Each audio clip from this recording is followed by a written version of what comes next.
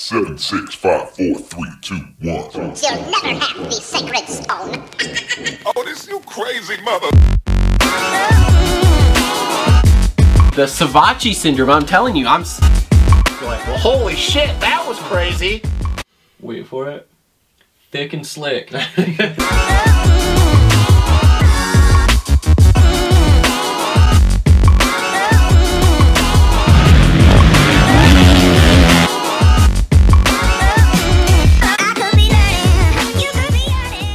What is up, everyone? Welcome back to another episode of the Moto Aftermath Show, episode 161 here. It is the Working Man Wednesday show here. We have ourselves another residency.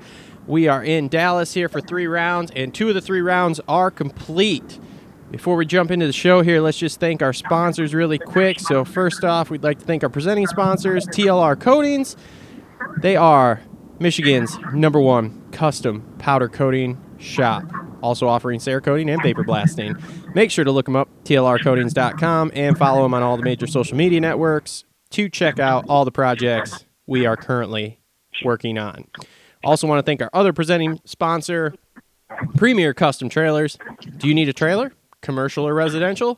Premier Custom Trailers has what you need. They work with all the best manufacturers in the industry and specialize in all your trailer needs. Sales, service, parts, or rentals, they do it all. PremierCustomTrailers.com, located 5 minutes south of Kalamazoo on US 131 in Schoolcraft, Michigan. They put the custom in customer service. Also want to thank a couple other sponsors we've got on board. JT Cycle, helping us out. They are your gas, and Husky and Steel Chainsaw and some sort of mower company. I can't ever remember. Gravely, baby. Oh, God, Jesus. In Battle Creek, Michigan, so make sure to check them out, jtcycle.com. And then also want to thank the Dirt Bike Depot for being on board with us. It's thedirt-bikedepot.com.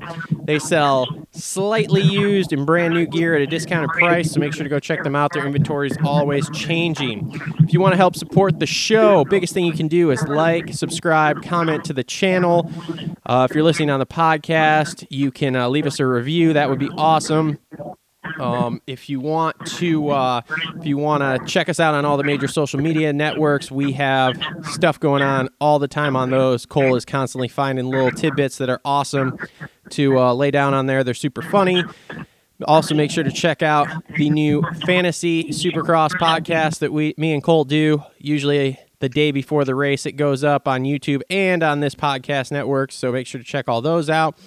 And if you want to help support us in a monetary way, there are all sorts of links in the description for Amazon. There's links for buying some merchandise. There are links for Patreon, all sorts of that stuff. So make sure to check all of that out. So now getting to our guest on the show here. Like I said, episode 161. We didn't do a show on Sunday after the Saturday race because, well, let's face it, I was on vacation. I wasn't feeling super great. So it was just a migraine, everyone, so don't freak out. Didn't have the COVID. So, but anyway, no show after that, so we are wrapping up 2 Dallas rounds here. Hopefully we'll get a friend of the show, Kevin Moran's, on later, but he is suffering through some motor issues. But on the line with me right now, first off, normal co-host of the show, my co-host of the fantasy show, Cole Ugetti. Cole, what's going on tonight, man? Not a lot, man. I've got some graphics laid out, some handlebars, a pipe. Just getting ready to get this bike dialed in. Oh, man, so you're like 5 days ahead of me right now is what you're saying. Maybe, yeah, I guess. I don't have a shock, so I'm doing all this stuff with no shock on the bike, which sucks because I'd like to ride this thing this weekend, but everybody's backed up right now. Everybody got their stimmies today. Everybody went and bought Husqvarnas with all their money from last year, and suspension place might be backed up a little bit. So I guess I'm going to try to be patient. Yeah, I'm patiently. Is the spring I ordered, is that supposed to be? And how am I getting that? Is that going to you, and then you're just going to bring it to me, or what's the deal? Yeah, that's how that'll work. Okay, cool. Just wanted to know how my stuff was getting here because my plastics shipped the other day, right after I got them. My seat cover shipped today, so I'm getting there slowly. So, yeah. Also on the line with us, co-host on the occasional, hopefully becoming more regular, former factory mechanic, former Verb Moto contributor, Tom Cooper. Tom, what's up, man? Factory is a little bit extra for me, but all right. Hey, nice to hear from everybody. Yeah. Hey, I have some powder coating from you that came all the way from California. Yeah, I just about hit a Dodge Ram right now as you say that, but everything's going good. And while you're speaking of powder coating, you better be powder coating that spring you're about to put on your blue bike something cool, because if you don't, that's kind of bullshit. Yeah, we'll see. I mean, I probably will. We'll see what color it comes. I don't know what color it comes stock, but yellow, white, or black. Okay, well, whatever it comes, we'll probably change that up. Unless it's like black. If it's black, I'll probably just leave it. But outside of that, yeah, I'll probably change it. I'll do something serious on it. Factory color, You know, I got two things to say before we get to rolling two cars this today. My first one is only Travis would run a show on St. Patrick's Day at night. And I'm only... Oh, yeah. I said that earlier. I was like, 8 o'clock, dude, that's my unwind time. And he said that's when second shift starts. And I said, I ain't about that action. Oh, my God. I'm supposed to be sipping on green beers right now, and I'm not. So why? I mean, right. You could be sipping on green beers, talking about the races. I mean, Jesus, no one said this had to be a sober show, all right? Hey, you know what else Travis did? Oh, God, here we go. He tried doing one on Valentine's Day when we were all hanging with our women. Yeah, and you all bailed That out was all right. Uh-huh. like a bunch of jackass. I can't help that the races are on these stupid-ass holidays, all right? It's not my fault. Yeah, sure. I didn't put the residency in fucking Dallas on fucking the day before St. Patrick's Day, so we had to do a show, okay? It's not my fault. This is not my fault. But you're also that guy that says fuck what people think and run your own program. Yeah, exactly. That's why we're running it tonight. I'd have done the damn show by myself tonight if I really had to, so... But hey, luckily I got good friends. All right, Cole, I know you've only got a half an hour because, you're doing bike things or whatever. All right, man. What do you want to start with then? Talking about anything Where from do I want to Dallas start? 1 or Dallas 2? Oh, we don't have Justin today. I thought Justin was on. No, I don't know. Justin's got one of them real jobs where he has to work all sorts of weird Oh, hours. heartbroken. And we don't our fan base, or your fan base, however we say that, wants Justin Hartzell on. That's all I'm saying. I mean, yeah, Little do they know how much they love him, but they will. They like it when I get him riled up, dude, and he starts spitting and getting all red-faced. Oh, man, do they love that. So I got, one more thing to say to you guys. Last time we had talked, you guys had tried to convince me that each of these series, 250 West, East, and 450, were all 2-horse races, and I'd like to say, pretty sure that's not the case. And not only that, but I said, I rattled off a couple names. I said Seth Hammaker, Hunter Lawrence, and a few other guys, and guess what the fuck happened, boys? Because I'm pretty sure the 2-horse race is no longer 2 ponies. I wouldn't get super wild on that. Yeah, I don't know, man. Hunter Lawrence looks pretty dang good. And can you imagine if that Lawrence gets the title and not the other one? I mean, that would be pretty fucking wild. Oh, man. I can't wait to see the 4-1 outdoors, because I'm sure that at least Cole was there and remembers, but when he was at the Destination before some injury issues, holy shit. I am flying. I'm all Team America, but I'm flying the Lawrence flag over here. I'll tell you that much. Yeah, no, that was very, very impressive. And yeah, the other thing that was impressive to me as well is so I got 3 things that are kind of on my mind. First thing was Hammaker's ride, and Dallas won there. I did not see that coming. I did not expect that at all, and had a little pressure in the heat race. Rode all the way through, and then went wire to wire in the main, like 3rd race out. When is the last time we've seen a rookie do something like that? So that's pretty impressive. Hats off to him, and yeah, got it figured out. So I guess only see if he can keep it together. I mean, he kind of shit the bed a little bit last night, but yeah, I'd say this season's already a success for that kid. That track like that last night looked like such a fun one to ride. They still need to make them wider so the racing is better. It's like a slot car track. There's really 2 lines around the whole track, but man, did it look fun. I will Yeah, it admit did. that I thought with all those little short shoots and those switchbacks last night, I thought that track was going to absolutely suck, and it actually turned out very, very raceable. So I was like, well, that's a pleasant surprise there, because realistically, when we usually get all those little switchbacks like that, it sucks. Yeah. The And then, Webb just whipped his willy out and slapped it on the table and said, "All right, boys." And Tomac was visibly frustrated. He didn't seem too pumped. I don't think he had anything for him. And we're starting to see that fall off of Kenny. What do you guys think? A sickness is coming out, or what do you think's going to happen? Okay, so I was thinking about this last night as I was watching the race. Okay, if you paid attention, you had Webb and Tomac pretty much ran away from Kenny, but then it was like Kenny was still 10 seconds up on fourth place. So where it kind of looked bad, at the same time, I don't think it was as bad as what it appeared, okay? Kenny was still head we need to mention fourth place too here. Well, yeah, but Kenny... Fourth place was the only guy on the track that was making passes like that, and that was the fourth guy that I mentioned is still in the hunt, and he may not be, in the points very much. But Mr. Justin Barsha went from way back in the passing pack and was making passes left and right, and last night's pack wasn't very easy to pass on again. Yep, I wouldn't argue that one. So, but like I was saying, another guy that came from a ways back and was making moves. I think would have been a freight train at the front was old Anderson. you see, he got docked like 3 or 4 spots. I think he got docked 4 spots. 1 spot. Oh, is that what it was? Him too? Because I thought him and McAdoo both got docked then. I was going to say, yeah, him and McAdoo both got docked, and I thought one got docked 3 and one got docked 4. McAdoo got docked 3 points, and Anderson got docked 1 spot. So AMA consistency was there. Solid, super solid. And then Hartraff gets docked 2 spots. Makes sense. Yeah, makes a lot of sense. AMA never change. Yep. So like fuck. But yeah, I think that would have been. Man, I think Barsha would have been right up in the mix, and you know how Tomac rides when Barsha's in the mix, and I think that would have been really interesting. Yep. And I really hope we get that Saturday. Me too. I hope they. I still think that if the 2-1 machine can get a start, which as we've seen and as we've mentioned, like it's a kind of a cliche Jeff Emmick thing to say, but every week whoever gets a start is generally the man to beat. I think if the 21 machine were to get a start, he would be.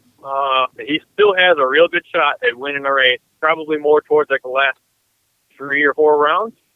That's when we tend to see some guys get like a unusual winner get a win. I still think that Anderson could get a win this week or this season. But anybody that's on a blue bike right now with the 21 behind him is shitting bricks. That's all I'm saying.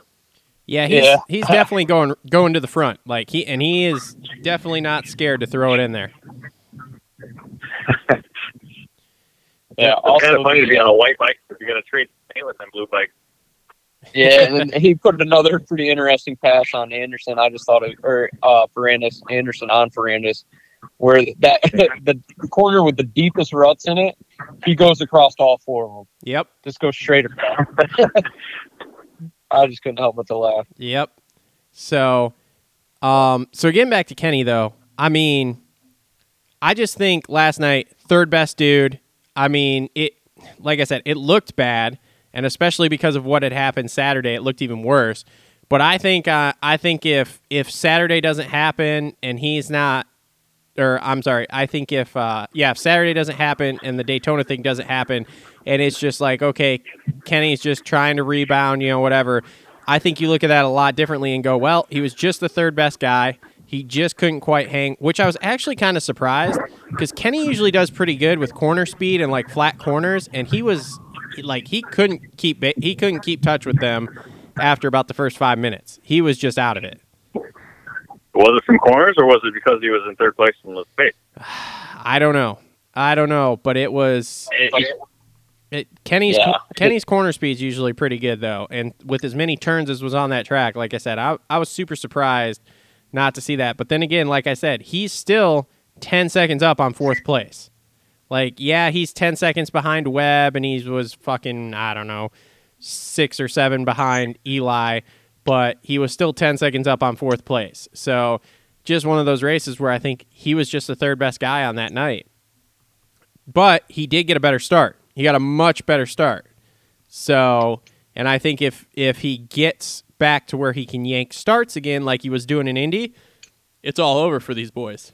Like, if Kenny Holshots a race, there's a pretty good chance that he's winning it. I mean, Webb obviously, yes, has taken him, but he's obviously showed this year that if he Holshots a race, even if Webb is behind him, he can actually hold him off. Anybody? Nobody? Okay, great radio.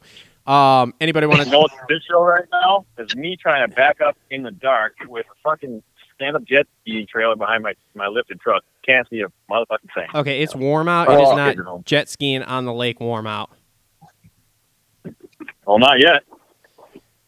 Does anybody want to talk about? Does anybody want to talk about McGrath fucking just just destroying Kenny on the Race Day Live show, telling him he needs to basically pound Webb in a corner? Yeah, McGrath was awesome on Race Day Live. That was the best person in the booth I've heard in a long time. But great insight, really told it how it was, and it was phenomenal. I really enjoyed McGrath on Race Day Live, and I think a lot of people would say the same. Did you see how he was sitting in his chair? Like, I know something stupid that most people wouldn't pay attention to. He literally was just like leaned back, had like both his arms like back behind him almost, like just way leaned back in the chair, just like chilling and just rattling off like, yep, do this, you should do that, you should definitely take that dude out. Like, don't be a bitch. I mean, it was impressive. I loved it though. But I mean, hey, dude, he is he is the Supercross king. Like, he'll tell you what he thinks, and I love it. Yeah, no, everybody loves MC. Yeah, it's the fucking king, bro. Even Ricky called him the king. Yeah. So he's like, gotta agree with the king. Yep. He's the king. So I'm a little bit older than Cole. Like, I'm 31, so when I was growing up riding, when I started riding on my Z50, it was all empty. Everything was my Showtime helmet, and I think I put a number 1 or a number 2 on the Z and whatever else. Cole, when you were growing up, when you started moto, and I assume you were pretty young when that happened, right? Who was your guy? Man, when I had first started, McGrath was my guy. It was I loved him just because he looked sick, and he was the king. Like, when I was introduced to the sport, he was the guy. And he was kind of fizzling it out. Yeah, and one of the first Supercrosses I ever went to was at the Silverdome, actually. God, what year was it? I think 2001. I think Pastrana wrapped up a title that night. 2000, maybe 2000. And that was the last year McGrath won a title. Was 2000. And I remember getting a McGrath hat at the race, and it had all the crowns on it around it. I wish I still had it, but I wore the shit out of that hat. That's awesome. And yeah, that, and I still got a shirt that I got from that night. One's a Pastrana shirt, and one's a McGrath shirt. But then as time went on, I had Steel Roots 2. Was one of McGrath's movies, and I watched the absolute shit out of that movie. Every single day I would come home and watch it. Hell yeah, Steel Roots all day. I was Krusty 3 when I was a kid. Krusty's was the shit. Krusty 3 on the Z50s and all that, it was awesome. Yeah, like Steel Roots 2, man. Like, when I came home from school, just like you guys probably did, it was Steel Roots 2, Mini Warriors 3, Mini Warriors 4, Dramageddon, all those great movies that we don't see anymore. And no, like I said, Steel Roots 2 was just like the one for me because McGrath, he just looked sick. And I remember going to school and saying stuff that McGrath would say in that movie. And then the book came out wide open. I was sitting in 3rd grade reading that book with all the cuss words in it and shit. That's awesome. For any of my former teachers that may ever listen to this, every single book report I ever did in my entire youth school life was wide open. I just used the same one over and over. That's awesome. That is awesome. It worked. So let's go back here and talk about these penalties a little bit, because obviously, like we said, the AMA is so consistent, aka they're not consistent at all. They fucking suck. The Anderson penalty, yes, I believe that should have been a penalty. I mean, the dude gets a little sketchy, gets off the side of the whoops, and just fucking pins it down the side of the whoop lane and jumps back on the track. McAdoo, same story. You can't crash 3/4 of the way down the whoops and then skip the rest of the whoops and the whole next straightaway just because you're freaking out. Now, the Heart Raft one, I was on the fence with that because I had Cade, so I really wanted Cade to make it for my fantasy team. But I was like, I don't know. I'm not 100% sure how I feel about that one. I was on the fence. I was majorly on the fence with that. Yeah, and you're talking the Anderson one, right, where he was just clicking gears? Yeah, oh yeah, dude, he was full blown. Like, I'm just gonna blow by the whoops. Yeah, and he didn't even look back at the whoops. Like, he was just pinning it, and I was like, what the fuck there? And I was really what the fuck in on McAdoo when he picks up the bike, looks like he's gonna take a right and roll through the whoops. Yep. But instead he takes a left, and instead of riding along the whoops, he cuts straight across that double. Yeah. Now, I can understand maybe not going back into the whoops because, let's face it, rolling through the whoops is fucking miserable. Yep. But at least whip that bike around and stay next to the blocks and go down to the corner and get on. Yeah. At a decent amount of speed. But whatever. They got what they got. It's such a touchy thing. If you're battling through the pack, if you're Jason Anderson and you sent a Yamaha to the third row to get into the spot you're in, and then you get a little contact, and next thing you know you're going around the whoops. You're pissed, and you're fucking trying to chase that, not let them win, and you're trying to chase down the guys you were trying to chase down before you went up the track. So you're in your head. Are you really like, oh, I better back up, or are you like, fuck, I'm not losing this race over that? And then the other side of it is you really don't want to leave any of this in John Gallagher's hands. Whether you like him or hate him, you don't want it to be his decision, right? So it's such a shitty spot.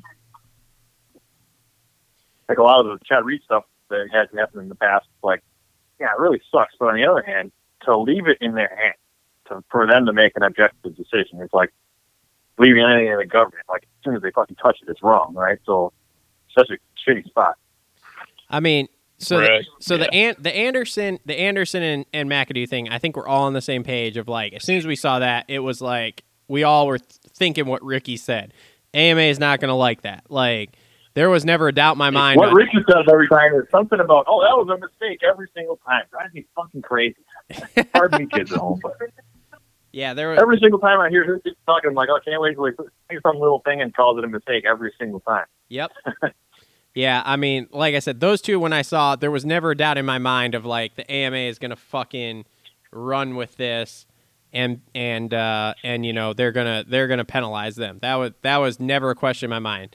The Heart Raft thing in the LCQ, that one I'm just like, I don't know what the fuck's going to happen. I don't know if they're going to penalize him.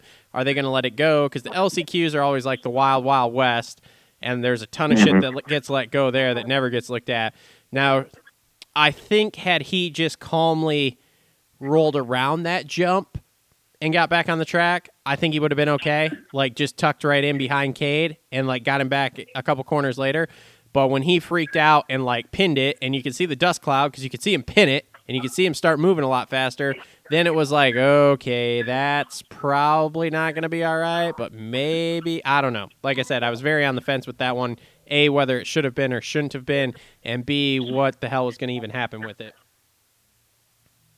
The McAdoo one's kind of the one that's kind of it's almost on him, right? Because you get up and you have the opportunity to kind of follow along the whoops or just hop back on them or whatever. But when you kind of cut, you get up and you look, and then you go right, and you get in a different spot on the track. Yep. Well, you're caught red-headed and handed at that point. You're not getting away with shit. Yep. Yeah. It's a pro circuit thing, man. Savachi used to do it all the time. Now we've got McAdoo doing it. It's a pro circuit thing, bro. Mitch Baker kicked your ass for that. Well, he must have beat the shit out of Savachi then. I thought that Joey Savachi, both these Gallus rounds with the really good dirt, I thought that he rode really well. I don't really remember where his finishes were, but I thought that he looked really good. Especially in heat race. Yeah. He's definitely been looking Gallus better. Won, Savachi definitely looked awesome when he kind of pulled up to the back of rocks in there and everything. He looked awesome. Yeah. But and then like the last thing I'll leave you guys with, because I'm about to jet and get some stuff done. Okay. Sorry, Travis. Jeez, I know you Louise. love me. Fucking just not even for the cause, man. Man, just how composed and awesome. Like, I don't want to blow Webb, but I'm blowing Webb. You're blowing him, that's for sure. How many mistakes did you really see him make through that whole race? He looked And good. just being able to just imagine or think of what other line maybe Tomac was running and adapt to that without actually seeing it. Like, that's something special, man. Like, not a lot of guys can do that. The only guy that I've ever seen do some stuff like that was 09 with Chad and Stu. I remember Chad being out front and Stu would hit some rhythm section, and the next lap Chad would hit that rhythm section too. Just kind of knew what Stu was doing behind him. Mm-hmm. And that's kind of what Webb's got going on, and it's impressive, man.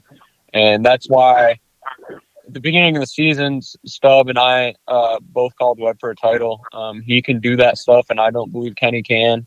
And he can also play, like I said, that mental game, waving that pit board with the red plate in front of his face, like interviewing him about the beef on social media, and Webb just putting it out there. Like, I love that shit. It fires me up. Like, let's go. So Webb is he's rolling, man, and it's very, very similar to what Villapoto would do. Kind of start out slow, and then come a point in the season, he's unstoppable, man. Yep. And I think we're seeing that. Yep. He stays There are off so the many ground. guys that are right with him that it's easy to forget that Cooper Webb, at this point in his career since he turned pro, has won 4 championships. That's something there. I don't even know. I don't think that anybody else in the field, including maybe even Tomac, has that. No, Tomac's got What? more than that. He's got 3 outdoor titles, a Supercross title, and then at least 1 light Supercross title. You're right. Yeah, he's got out. Yeah. Yeah, I mean, Webb's got. If this happens, he'll have 2. He'll have 2 outdoor. He'll have 2 indoor. So he's got 4 on the lights bike and 1 soupy title. All he's missing is an outdoor. And I got a feeling he's gonna want that. Yep. So, but man, he's rolling, boys, and that bike looks freaking good. Yeah, he is. As soon as they put that spring back on there, went away from that fucking air shock again. He's back to rolling it, man. Yeah. So Yeah, he is. But no, that's what I'll leave you boys with. You guys can chew on that a little more. But yeah, and then you guys can kind of talk about it. But I'll lead you guys with a point. But how about that United Nations of a podium in the Supercross class or the lights class? Oh God. A little bit of everything there. Oh God. Oh, that was Like, was that not the most random ass podium you'd ever expect? Yeah, pretty much. Did you guys ever see that coming? Did you see Kyle Peters podiuming? No, not in a million years. You know who I was Did really you see Jalik Swoll getting a second? No, Yeah. not at all. Yeah. So you boys You know who chew I on was that. really I'm gonna throw some handlebars on. Yeah, you get them handlebars on. You going pro taper? Renthals with a pro taper bar pad. Oh my God. What's your bend? 997. I think that's the Honda bend. Yeah, I think 997's factory Honda, and it's just the bars I've had in my hand ever since I was a kid. So, and now working for Tucker, obviously, we're a pro taper company, and I'm running pro taper sprockets and chains, and I just can't switch bars. So, once you have a bar that works for you, don't switch. So it's kind of like going to the gym and wearing Adidas sweatsuit and then Nike shoes. Like, you just can't do that. So I got to put that pro taper pad on. Yeah, that's right. So, but that's what I'm doing, boys. I'll shoot you boys some pictures. if it's done. Oh boy, can't I'll wait. be getting graphics on tomorrow. Yeah, Yep, I'm Moto up on Aftermath repping. on the show as IG. That way the fans can see. Yeah, Moto Aftermath repping. Oh yeah. Oh yeah. Yeah. There we go. You're on the bike. That's what I like On to the hear. bike. That's what I like to hear. All right, boys. All right, thanks, Cole. We'll see you later, man. Yep. Tell Hype Tab up for me, man. Yeah, I tell him that I think he needs to stay on the 450 full time. He rides that thing way better. Okay. I'll do that if we get a hold of him, man. All right, boys. Yep, later. Cole Ugetti, everybody. Co-host of the show, Building a Bike. So graced us with his presence for 30 minutes. All right, Tom. You want to talk about our boy Kev? We were talking about the podium. We were talking about Kyle Peters. Oh, you okay. know what? The thing that we got to mention before we move on any more than that is that our boy Richie Harrison led half the fucking race. He did. That was awesome. I hope he comes on. Justin said he might come on Sunday's show, so hopefully he does. We'll see how Saturday's race goes. If it goes okay, I'm sure we'll be able to get him on. But yeah, that was impressive. Dude, there was a point like 5 minutes in, I'm like, is he really going to win this race? Because he had like a 3.5 second lead. Like everyone was just kind of staying there. McAdoo and Cooper were doing their thing, not really making moves. And I'm just like, this is going to happen? This is going to be awesome. The tackier the dirt, the better he performs. Never fails. It's in his pedigree. He was the Arena Cross 65 and 85 kid forever, and Arena Cross is always tacky, squishy, spongy dirt. He's a veteran. When you get in the outstanding dirt like we just had at Dallas for both these rounds, probably the best dirt we've seen all year, frankly. Yeah, I don't know. That was super great. It was cool to kind of see some different people up front. Like it was cool, even though whatever, we never would have called it. Swole. It was cool to see Swole get a podium. It was cool. It was really cool to see Kyle Peters get a podium. That was super cool to see that. So he went 20-0 in Arena Cross. Yeah, literally went undefeated in Arena Cross this year. And you want to know the crazy thing I heard on Pulpamex when they were talking to him is he goes 20-0, dominates that Arena Cross series, and doesn't even make 50K. Doesn't do what? Doesn't even make 50K. Oh, yeah. Like, I'm like, really? You can't make 50K to dominate the pro class in the Arena Cross series? Like, what the hell is the matter with this? The 50K total or 50K purse? No. 50K purse, I can see. No. 50K total, he should be around that for the contingency alone. No. Like, for example. Yeah. No, it's 50K total. They were asking him. They were like, did you make 50K? He's like, oh, no. No, didn't make that. What? Yeah, that's what There's I no said. way. There's no fucking way he didn't make it. I don't know, man. I don't know. I mean, it's weird because this We're going to isn't bring him on the show. I'm going to grill him. because this isn't Amsoil Arena Cross, but so it's super weird. But yeah, I don't know, man. That was wild when he said that. I'm like, dude, this guy doesn't even make like 50K, and he just like goes out and dominates these pro races. Like, I don't get it. So whatever. If you're looking at the overall total, I bet that Mr. Moran's, it's none of my business, and I don't mean to throw this out there too heavily, but I would bet that Kevin Moran for Supercross alone is going to pull 50K from all his sponsors and all his contingency and all that other crap. Just to make a main is like a significant amount of money. We can ask him when he comes on, but I think a main for the 450 is like $1,200 or $1,300 for like 22nd place. For a placement, yeah, but contingency is different. Yeah. Oh, yeah. Especially for KTM. KTM isn't actually the highest. Kawasaki is. I don't know. Okay. I don't know what KTM's contingency is. I haven't asked Kev, and I haven't heard it anywhere else. I've heard that Kawasaki in the 450 class pays like $800 just to make the night show. Like, not even qualify for the main. Kawasaki pays $800 contingency for the night show in 450. That's why like all the privateer 450 guys are on Kawasaki's.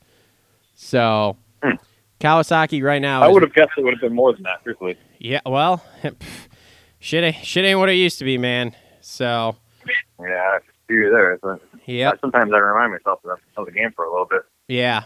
Trust me, I know. Yeah, but yeah, I mean, I would say I don't know all of Kev's financials, but sponsoring him. Oh, excuse me, I'm burping. At the level I do, and knowing what I pay him per month for sponsorship. He probably does. He does okay. So You have to pull at least 50 because it costs you that just to go to the race. oh yeah, 100%. I mean, it costs. What the fuck was it? I mean, dude, it's with the COVID testing now. It's close to like $400 or $500 per round just to go race. And that's not counting putting new clutches, new tires, all that kind of crap. That is literally entry fees, COVID test, pit passes for you and your mechanic, that kind of shit, hotel room. New motor for Kevin. Yeah, that's a huge bummer. So maybe we should try to call him. I told him maybe around 8 and he didn't respond. So let's see if we can get him on here real quick. Hold on a second. We better get some intermission music or cut the tape. I'll just keep talking. Y'all can keep listening to the sultry sound of my voice. Let's see here. Let's see if he answers. Calling up pro rider Kevin Morans. Talk to him about hopefully his first 450 main event, his second 450 main event, the blown up motor he's got, pushing his bike across the finish line like a boss. What's going on? Yo, Kevin Morans. Welcome to the Moto Aftermath show, bud. Yeah, He looks fantastic. Yep. Again. We're on with our semi-normal co-host Tom Cooper, who you met at Redbud there. So, yeah, man, we're calling to get all the good details. Oh boy! Everybody talked and then everybody stopped. Yeah, we can hear you. Yeah, we hear you. All right, go on. Sorry, I was putting it on speaker so I can hear. That's okay. So tell us, give us this motor update here, because I know we're having motor issues. We all saw you push that bike across the line last night like a boss. Yeah. Yeah, way to go there, Ryan Hughes. Way to go. Thanks, I appreciate it. I've had a bunch of people tell me that. Yeah, motor's shot. I think you can tell that by the stories that I probably posted today. Sure I could. don't know if you looked at those. But transmission's gone, cases are cracked. So she's a goner. Ooh. Do we? So what's next? Where are you at now? I'm in Texas still. What's your stats on the motor find? You got a backup coming in? So how does it look or what? Hopefully a new OEM crate motor will be showing up tomorrow. Sick. Ooh. What is the cost on a new OEM 450 crate motor from KTM? I'm not at liberty to say, but it is a lot more than I made racing. That's for sure. Did they at least? This is an interesting transition right here because we were just talking about this. Did they at least cut you some sort of deal because you're basically yanking these hole shots in all these races? Again, I am not at liberty to say, but could have been worse. Let's put it that way. Okay. All right. Fair enough. So, how did you feel that motor going last night? Like, did it just quit after the whoops there? No. So what? Which I didn't realize. So I was trying to make a post when you called because I was expecting 8, not 7:45. My guy. Sorry, man. Dude, I forgot about the time difference. It's 8:45 here, and I'm like, fuck, we're late. Oh, no way. Yeah. So. Oh. So anyway, no, sorry, man. I should have double checked that when I was texting you earlier. So, but then you didn't text me back either, and I was like, he's busy as fuck, so he might not even come on tonight. But we'll just try to call. Whatever. Yeah, no. I'm just playing. But no, I lost my rear brake about 4 or 5 laps in, so I had 0 rear brake. So I was riding without a rear brake. Okay. Which is very tough on a tight track like that. So that's when I think I was in front of Savachi for a little while before that went. And then when that went, Savachi got around me.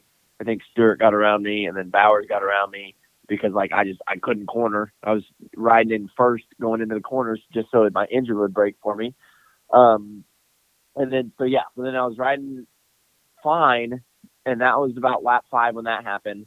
And then from a lap 5 to maybe, I don't know, what was it? Probably 12 or 13 when my motor shelled. I thought my chain was just loose. It was kind of slapping and catching on shit. So I was nervous that my chain was going to fall off, right?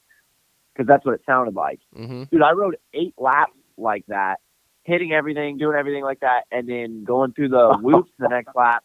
I heard it starting getting louder and it was worse. So I was like, I honestly was at the point where I was like, dude, I think my rear wheel might fall off. Like I was looking back under my bike in the air and stuff, and then going through the whoops, dude. As soon as I hit like the fourth whoop, as soon as my rear wheel touched the fourth whoop, it damn near just stopped me and almost threw me over the bars because I just heard all this, like just all the clanking and everything. So like, yeah, it was not good.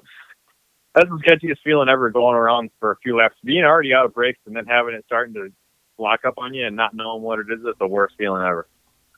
Yeah, it was not fun. When you hit the whoops on your 450 compared to your 250, what gear are you in? Probably third. On your 250, what are you in? On 250, I'm trying to get into fourth. And honestly, if I can get, and just because the 450 can roll like speed so easily at a low RPM, honestly, fourth is amazing in the whoops on a 450. Interesting. Have those a little bit of power, because it's still got the nut to get up and go in fourth, right? Like when you're in fourth on a 250, you're clutching the piss out of it just to try to get it to go. Yeah, buddy. Have those whoops in Texas been big, or have they been pretty normal size? No, they haven't been too bad. Like this last weekend was definitely the toughest. Like, okay. Or fuck, I guess this was yesterday. Sorry. Yeah. Yeah, there's been a lot that's happened since yesterday, so it feels like a week ago. Yeah, man, I bet. When I saw you, like I could see on the broadcast because they were following someone, and I saw you standing off the side of the track right after the whoops, like looking at your bike, and I was like, oh, buddy. And then like they showed you after the race, like pushing the bike across the line, and I was like, uh-oh, this is definitely not good. And then I started watching the stories, and you're like, yep, so the motor is looks like it might be shot, and I'm like, oh, God. Oh, man. So... yeah. I mean, Cole reposted it. We were trying to find you a motor too, but apparently that didn't work. So, great motor it is. So, yep. All right, let's go back. When you're pulling holies every week, they're got to be getting you a motor so you can keep them going. That's for sure. Dude, I just like, dude, just give me Mars motor, please. Oh, dude, I mean, they might as well. He's hurt anyway. Like, fuck it. Dude. I asked several people if I could just use a motor, and I got denied. Well, see there, that's bullshit, because it's like, dude, there's been lots of talk, and not just with us, but I mean lots of talk through lots of podcasts I've been hearing over the last 2 weeks here of like your starts on that 450. They're like, dude, Moran's is out there on a stock KTM 450, literally smoking these factory 450 bikes into the first corner. Like, I mean, lots of people. This is not just a us talking thing. This is every damn podcast I listen to. They basically talk about your starts on this 450. Someone was comparing it to like somebody showing up in a Studebaker against the Formula One cars and just smoking them into the first corner. Yeah. And they're like, it's ridiculous. I mean, dude, you look at the picture from the other night's heat race, or last night's heat race, as you're coming into the first corner next to Webb. And at first, I didn't even know dude, it was you. I would have had that whole. I would have had that whole shot if I didn't slide. I slid a little bit. I'm not gonna lie. I called you for the whole shot in the main event, and then that start did not go well, and I was like, I'm not doing that again. No, it did not.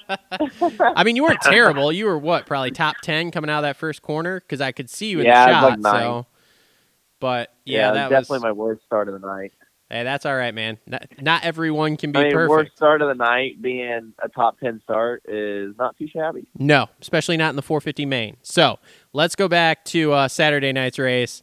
Let's talk about that LCQ and making it into your first main there. Let's walk us through that. What you're feeling as you're like, I think you were behind Cade most of that time. And then and I was feeling good too, dude, because like in the heat race, I just pretty much got shit on, if I'm being honest. And I'm like, oh boy, well, this is gonna be tough. But like my mindset always changes in the LCQ because I know I'm pretty much gonna be in the top at the start. Let's put it that way. So as soon as I went out there and I was just riding good, like, dude, I was being aggressive. I was like actually like gaining on Cade, and I was trying to find a way around him, which I just ended up not being able to. But yeah, like he didn't gap me really. He gapped me a little bit, like I think like laps 3 through 5, and then I came right back up onto him.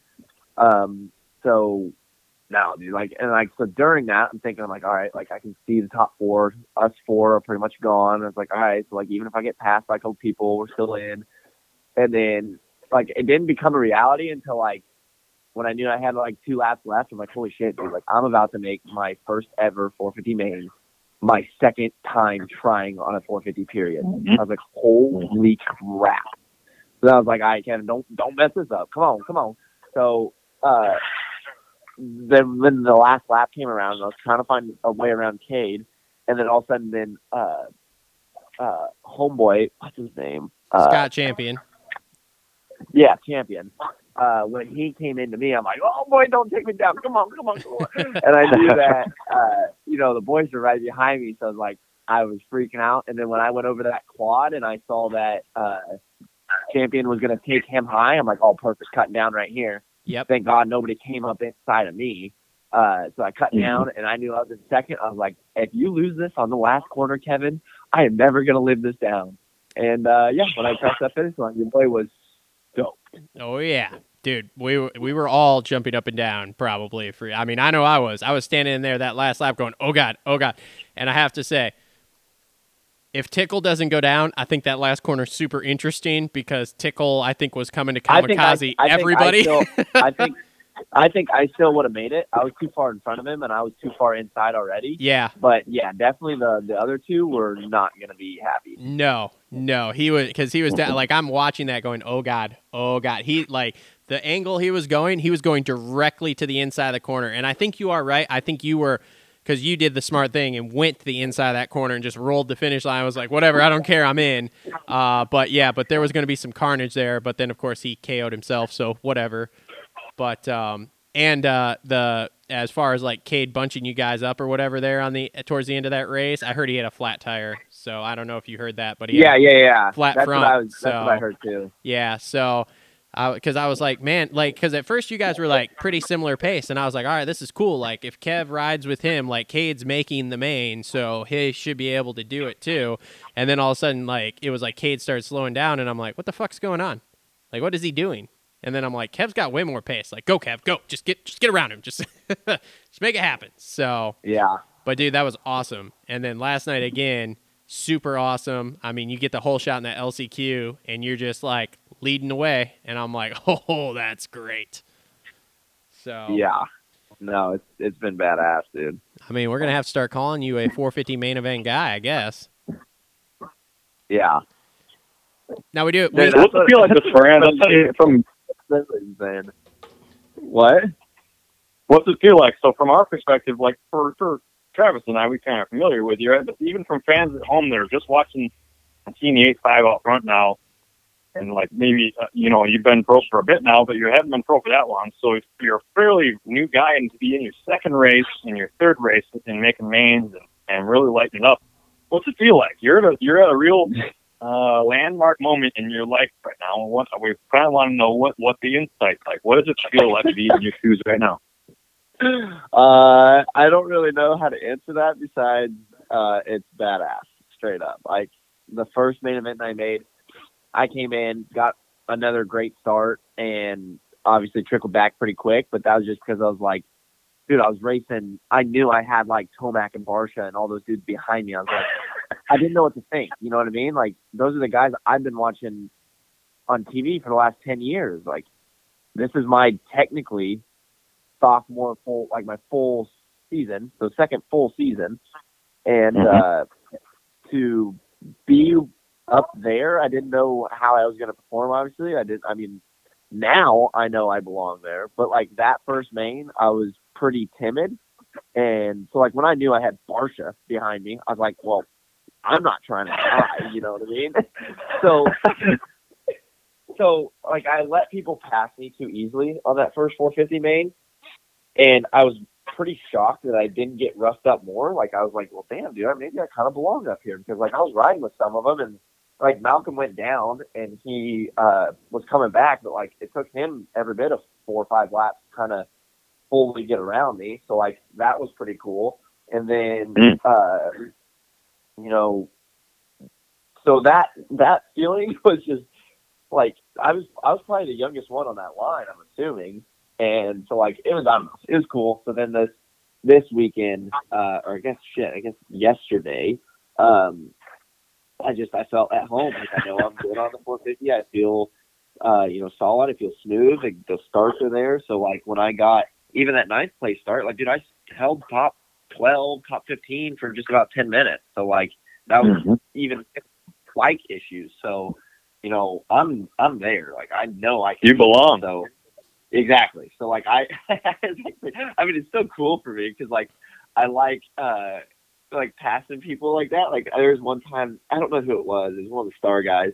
I think it was Malcolm, but like he passed me right before the finish line, and he went inside, and I went outside right after the finish line, and I like got a good drive. He kind of slid, and I ran it up in him on the next corner, and like before I was going through the worst, I'm like, holy shit, that was so cool.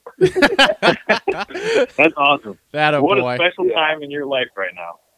Yeah. So not only do you belong by your results, but now you're going to belong even more because correct me if I'm wrong, but you're going to be in the A practice from pretty much from here out, and that's a huge difference when you start the day off. Wait, how am I going to be in A practice? Everything. Yeah, I had a question about that how am I too. going to be in A practice? Like, why aren't you in A practice? You should have been in A practice because A practice is. They do it by points, not by main event. Oh, I thought they did it by main event. I don't think so. No. Yeah, because I was confused on that too. If they did it by main event, I would have been in A practice this past weekend, and I wasn't. Yeah. Or yesterday, and I wasn't. Yeah, that was what was confusing me because I thought they did it all by like main event. Like if you were in the main event, then you got to ride A practice. But if they do it by points, then yeah, that's not a thing. But well, that's interesting. We're gonna have to get the word out to Mr. AMA himself and get this correct because I'm gonna look that rule up. Frankly. Yeah, pretty much. Yeah, I mean, dude, the best thing you can do right now is just keep yanking these starts like you've been doing, and just run up front because all it is doing is building confidence in you. And I mean, it's awesome. You could definitely see the difference between Saturday and Tuesday. Like you said, Saturday, another great start, which you have the confidence in yourself in the starts, which is awesome because that's 3/4 of the battle is the start, basically start cross. And then Saturday, we all watched it. Things started happening really fast for you there, which whatever, dude. First 450 main, I'm not gonna say shit because I couldn't imagine being on that fucking line. I'd be shaking, like pissing myself, the whole 9 yards. And then Tuesday night, you make it another decent start. And yeah, like you said, you ran up there in the top 10, top 12 for the first half of the race until your bike grenaded. So. Definitely more comfortability. And then, I mean, once you go from there back to your 250, when we get back to Salt Lake or whatever it is, I mean, then you're just going to have this confidence like, bro, I just rode with the guys that are way faster than all you punks. So I think it works out great. That and being used to a 450, when you go down, it's awesome. What'd you say? When you ride a 450, especially when you're racing in the main, when you go back to a 250, the bike feels so slow. It's like riding a BMX bike again. So I can only imagine I that's know. going to be pretty I'm cool going to manhandle the crap out of that thing, but hopefully I don't try to go for anything too big, expecting that power to be there. Oh man, that would be awesome. So what's it like in Texas, man? Because I know you're there for 10 days. Or this is a real unusual time. Yeah. Yeah.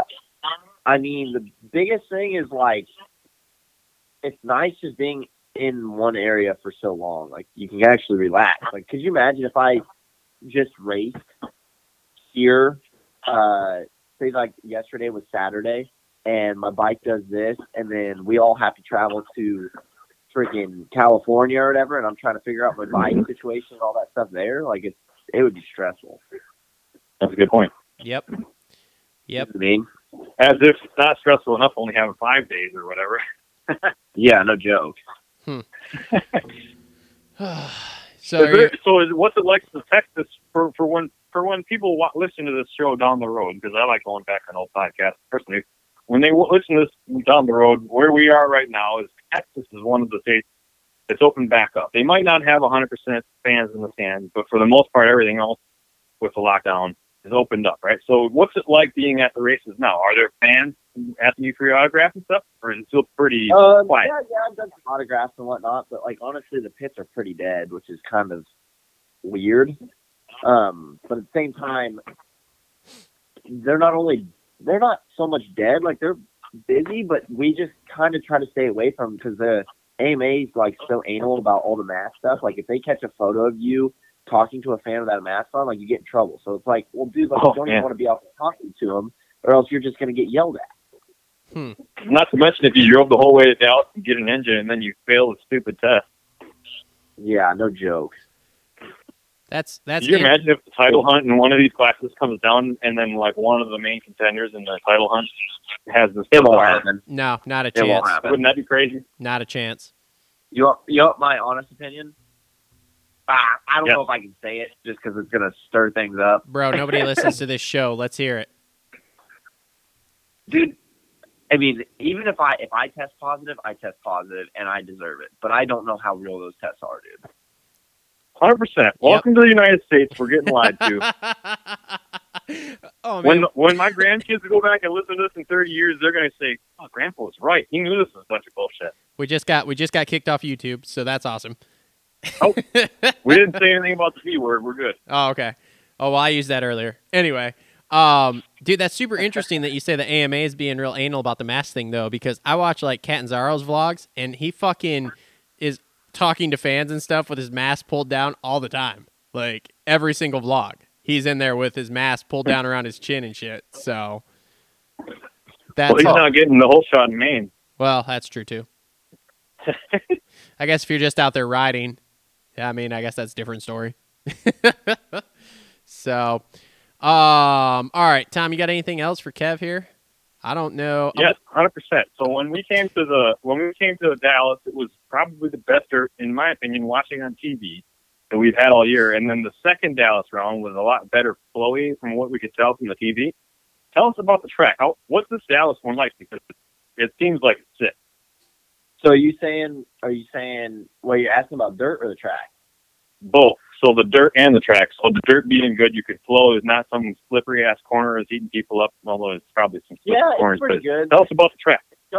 It's got a hard base, so like, yeah, the dirt's good, but if there's like a main line, like for instance, like you guys probably saw it before the finish line, like it's always super slippery coming out of that corner, and everybody's going like on the little bit of the straightaways that you're on the gas, it gets shiny real quick. So it's good coming into the corners, but coming out, not really.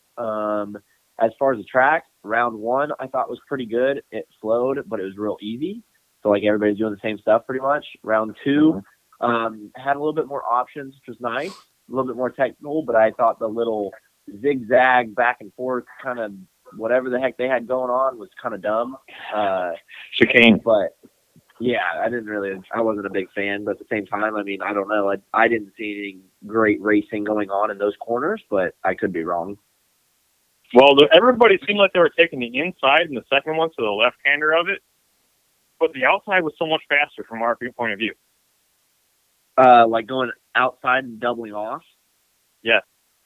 100% it was. But the thing is, like, the ruts got so chewed up and gnarly and would throw you off. Oh, and you got to double out in them. Oof. Yeah. So right now, with the season we're having, the quarantine bullshit, everything else going on, you're at the residency. You've had a couple residencies so far in this season.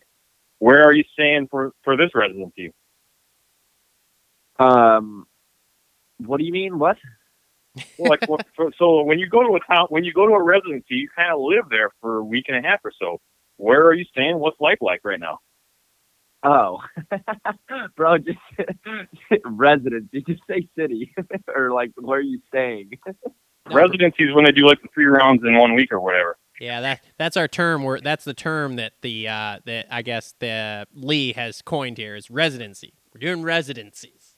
We're a resident of Dallas. Right, so like the Dallas 3 rounds kind of thing, right? So you're calling that a residence? No, Daytona wasn't a residence because we only did 1 round. That was just a normal round. The residencies are what they're calling like the 3-round things. Oh, okay. So no, I love it, dude. I'm all about it. Like honestly, like right now, I'd be chilling today. Probably, there's a little ride day that I'm supposed to go to tomorrow. But no, I love it. But the biggest thing now is I have a motor I have to worry about. So your boy's stressed. Are you hotel lifing it here in Dallas too, or? No, I actually got lucky because the Chris Figala, the one that takes me to the line. Yeah. He lives like 20 minutes from the stadium. Oh, so we're that's just staying right. with him. Beauty. Yeah, that's killer. So this round is actually saving you money until your motor blew up. Exactly. Oh man. Well, that's classic. But Also, go ahead. I got one more question for you, Kev. Before you came on the call, I think the reason that we actually called you to begin with, we were previously talking about how, like person contingency money, and those guys were saying that Kyle Peters allegedly doesn't make $50,000 to go 20-0 in arena cross, and I was thinking besides your purse money, contingency is probably at least that much. So that's when we got an okay. Well, what's the Supercross contingency like? For example, when you get a Holy or you go 120%, he made more money in arena cross than he will ever make in Supercross probably. Mm-hmm. What's KT? So what's your contingency in purse like for your first 450s here? You got a couple Holies and you got some main event, not only entries but also finishes. What's contingency like nowadays? $400. That's all KTM Not pays bad. for the main? Yep. Huh. You don't make any money unless you make the main. Interesting. And then what is the AMA payout like for say just making like top 20 there in the main? What is the 450 payout like? Because we know the 250s don't pay shit. I want to say somewhere around like 2. Okay. There you go. Okay. Yeah, so it's obviously better than the 250s. Like if you get 7th in a 250 main, you get not even hardly 1. Yeah. Well, that's way better than I thought. I thought that the AMA payout for the 450 was only like $1,200 or $1,300 to make the main. So that's way better if you're getting like 19th or 20th place and still making a couple thousand for the 450 main. That's at least somewhat doable in my mind. So Yeah, absolutely. at least if nothing goes Especially when you super got 3 sideways. rounds in 1 week in the same city. Whew. There you go, Kevin. What'd you say? Yeah, Especially exactly. when you got 3 rounds in one city in a row, you can make a quick $10,000 making some mains here in 1 week. Yeah, that'd be nice if you have a bike that runs.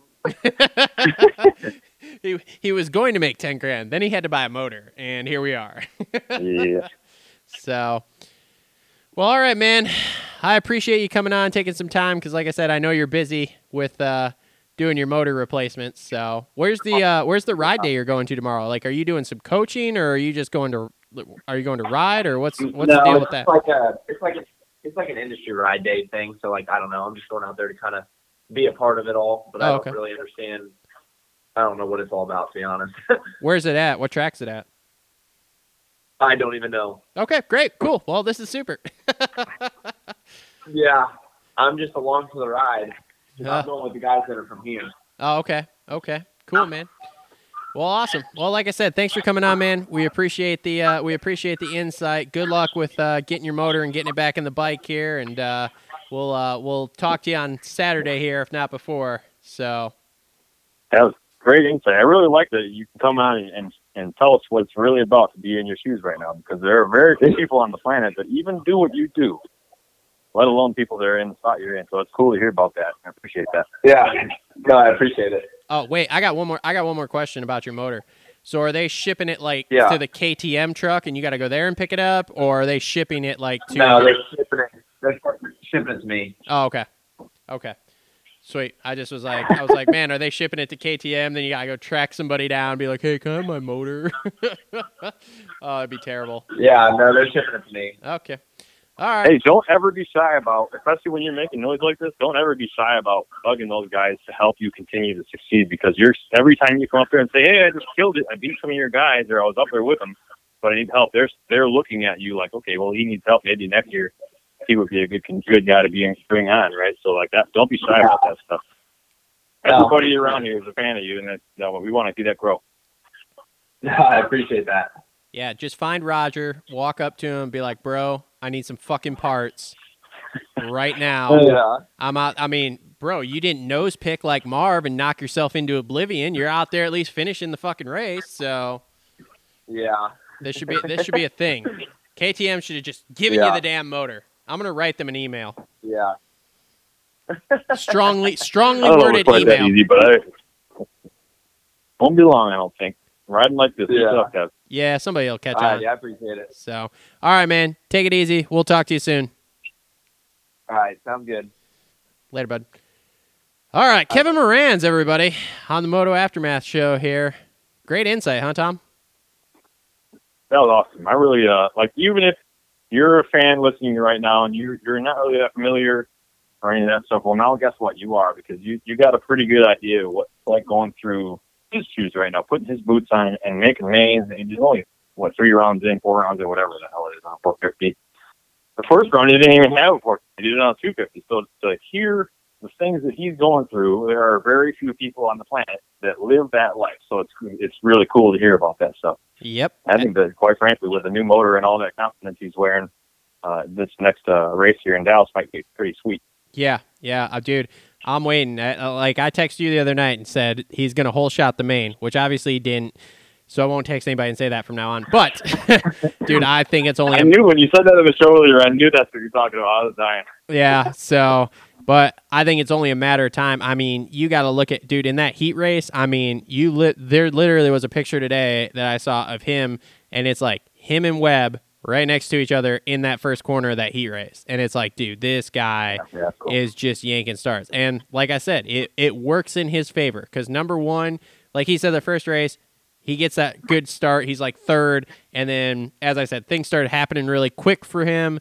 And you could tell, like, he just wasn't used to being there. And then you get to the second race, and all of a sudden he starts 9th, 10th, and he, like, stays right there in a field that's, 17 riders deep with, like, factory dudes and, like, factory-assisted dudes. And he's on a privateer, all bone stock KTM. But he feels like he belongs there.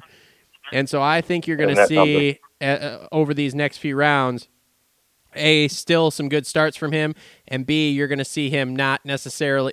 Things aren't going to happen as fast for him when he starts up front going forward here. So, yeah, I think that so I've only been watching him really since I was in that... maybe it was a little bit before Redbud last year, but right around when I was on the show with you guys, or when I was there at Redbud when you're filming or whatever, that's really when I started paying attention to the guy. And boy, I don't know. I think that I've seen when he rides where he's maybe seems a little less nervous, but he doesn't look nervous out there to me. Like with things, as you say, happen in a hurry, I don't think he looks like, when he's nervous looking, he looks tight and his head moves around on the bike a bunch. But when he's calm, like you watch him go through the whoops, his head doesn't move. He's going through those corners and he's real smooth looking. So I think that he's here to stay. And I think it's fun to watch. Yeah, he's definitely got the ability on the bike, I think, to run up front. And I mean, the one thing we got to remember, he's doing all this. He rode 5 days of Supercross before the season started. 5 days. And I know there's been injuries and stuff as far as the 250 East Coast goes, but he's still been great starter, consistent top 10 guy there in the 250 East class. And now, like I said, he's in the 450s. He's done four total 450 races, only 3 of them actually on a 450, and he is basically hole-shotting heat races, hole-shotting LCQs, qualified for 2 out of the 4 mains. I mean, and one of the mains was Daytona, which Daytona is just a weird race anyway, so whatever. So the other one, he didn't have a 450 yet. Yeah. So imagine that. Yeah, so, okay, whatever. I mean, yeah, I think there's definitely a future for him. I'm excited that we have made friends with him here and get to follow along on this adventure with him, because it's definitely cool to see. And one of the nicest guys you can talk to at this point. So, yeah, and another thing about why it's fun to watch is because if you were to interview him about this stuff 6 months from now, the Kevin we would be interviewing then is already kind of seasoned at being here. Right now, we're talking to him the day after he happened. Yep. So like we're hearing that stage of his career live. Like that's a real cool thing, right? So if you were to interview Eli Tomac, just for an example, but someone that's further along with their career and asking this stuff, it's just them going through the motions almost. Right now, Kevin is literally discovering all the shit he's going through in his life right now, and that's the good stuff right there. Oh man, he was so pumped when he qualified for that main the other night. I think he actually texted me between the LCQ and the main, and was like, "Yeah, boy, made the main." And I was like, "Dude, I know." Like I said, I don't know about you, but watching that, I was standing up, jumping up and down. Like, come on, buddy, you can do it, man. You can do it. Heart rate was high. Feel the heart. I didn't have my heart rate monitor on, but heart rate was high watching it. So it was cool. It's definitely. Were you in Florida at the time? Yes. Okay, so for our listeners at home or wherever you are, the last week or whatever, our host here was in Daffy Duck World down in Florida, so that was a little bit different. He wasn't there he came down there right after Daytona happened, so I missed that part. But being on the road in Florida, of all places, where it's also the land of the free, not like here in Michigan. Yep. What was it like watching the race down there? Did you just go to a bar and watch it, or were you in the hotel with the?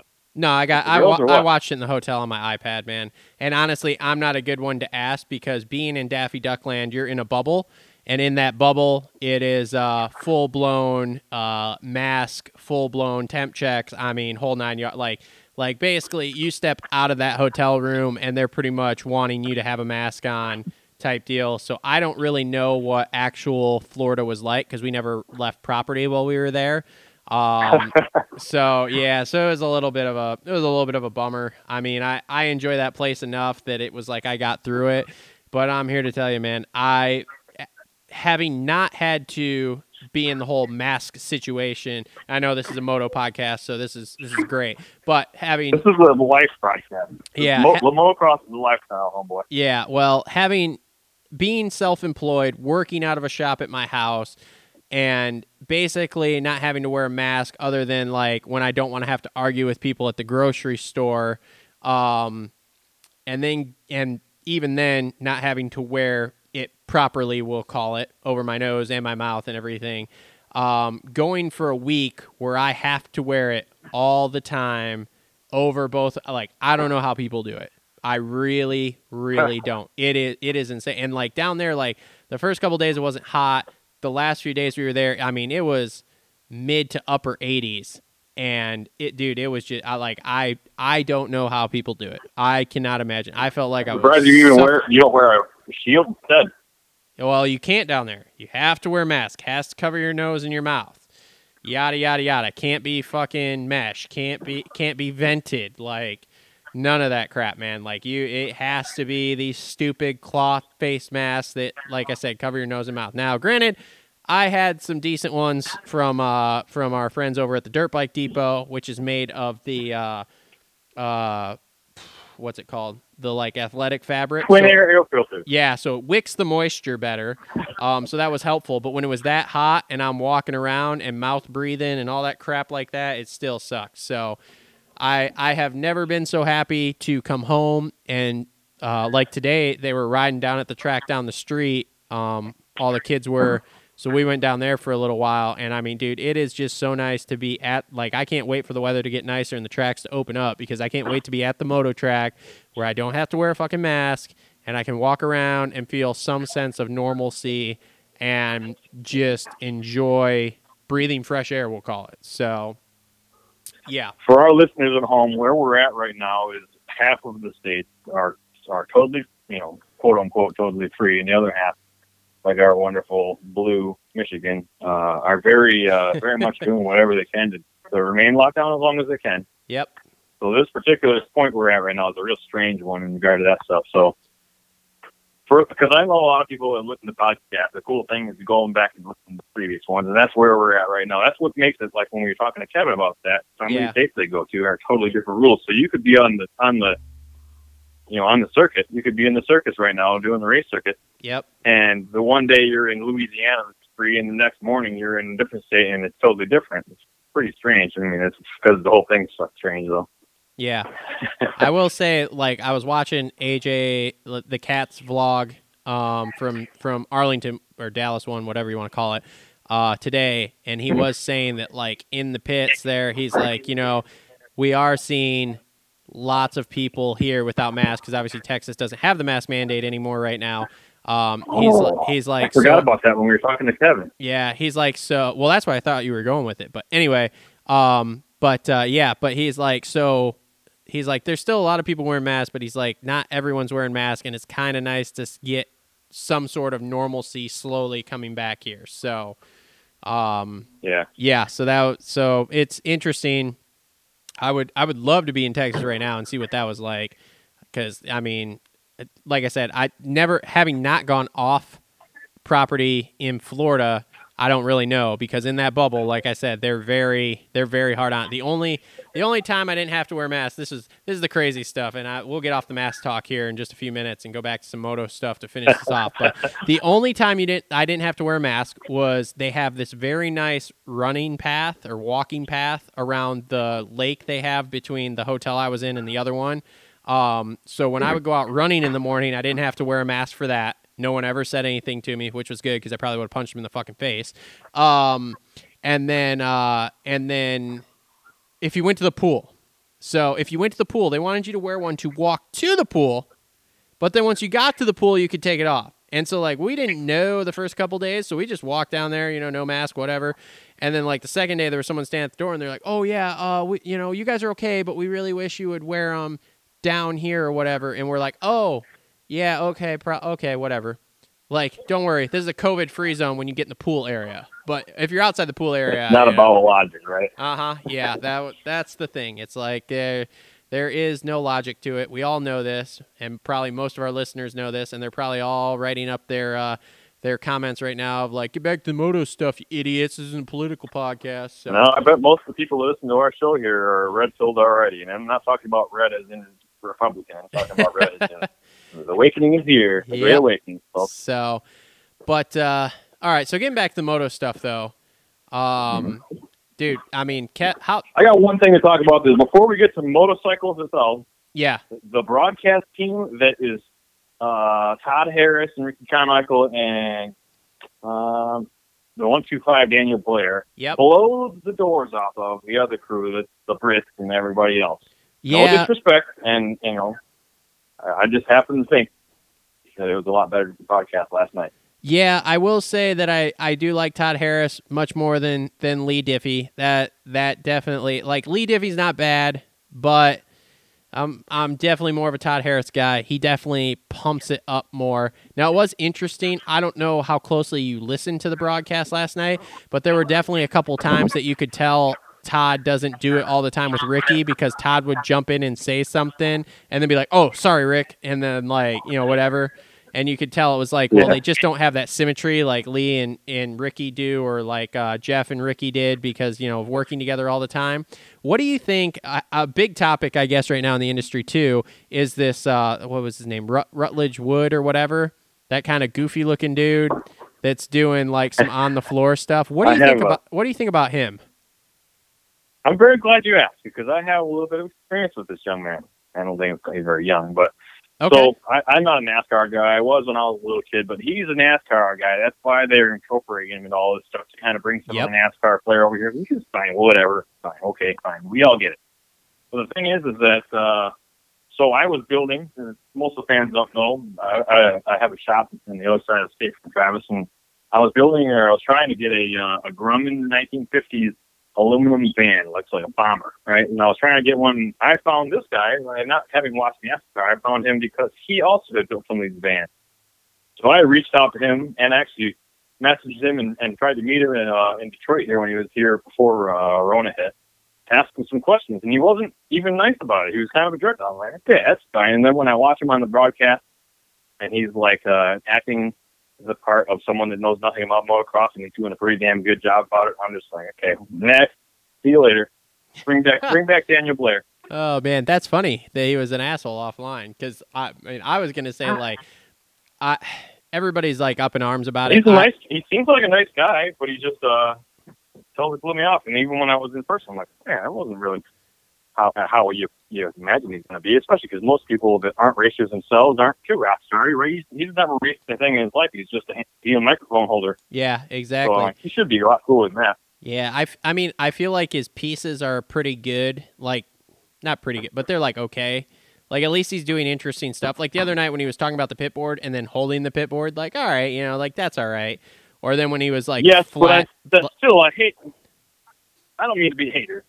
But don't dumb it down. Anything that you do like that, don't fucking dumb it down, because our fans aren't dumb. Even if they've never seen us before, teach them as if you are the pro. Not like as if, hey, I'm dumber than you are. Tell me what I need to know. That's not how I like to go about it.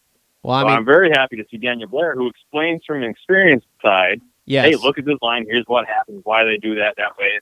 And that's so much better for the broadcast. And Yes. I look at that. They did that, the Lee Diffie and Rutledge broadcast on Saturday for the primetime viewers, and then they bring the better crew in for a Tuesday broadcast. And I'm like, okay, well, that means that they planned for this, right? So it makes you wonder.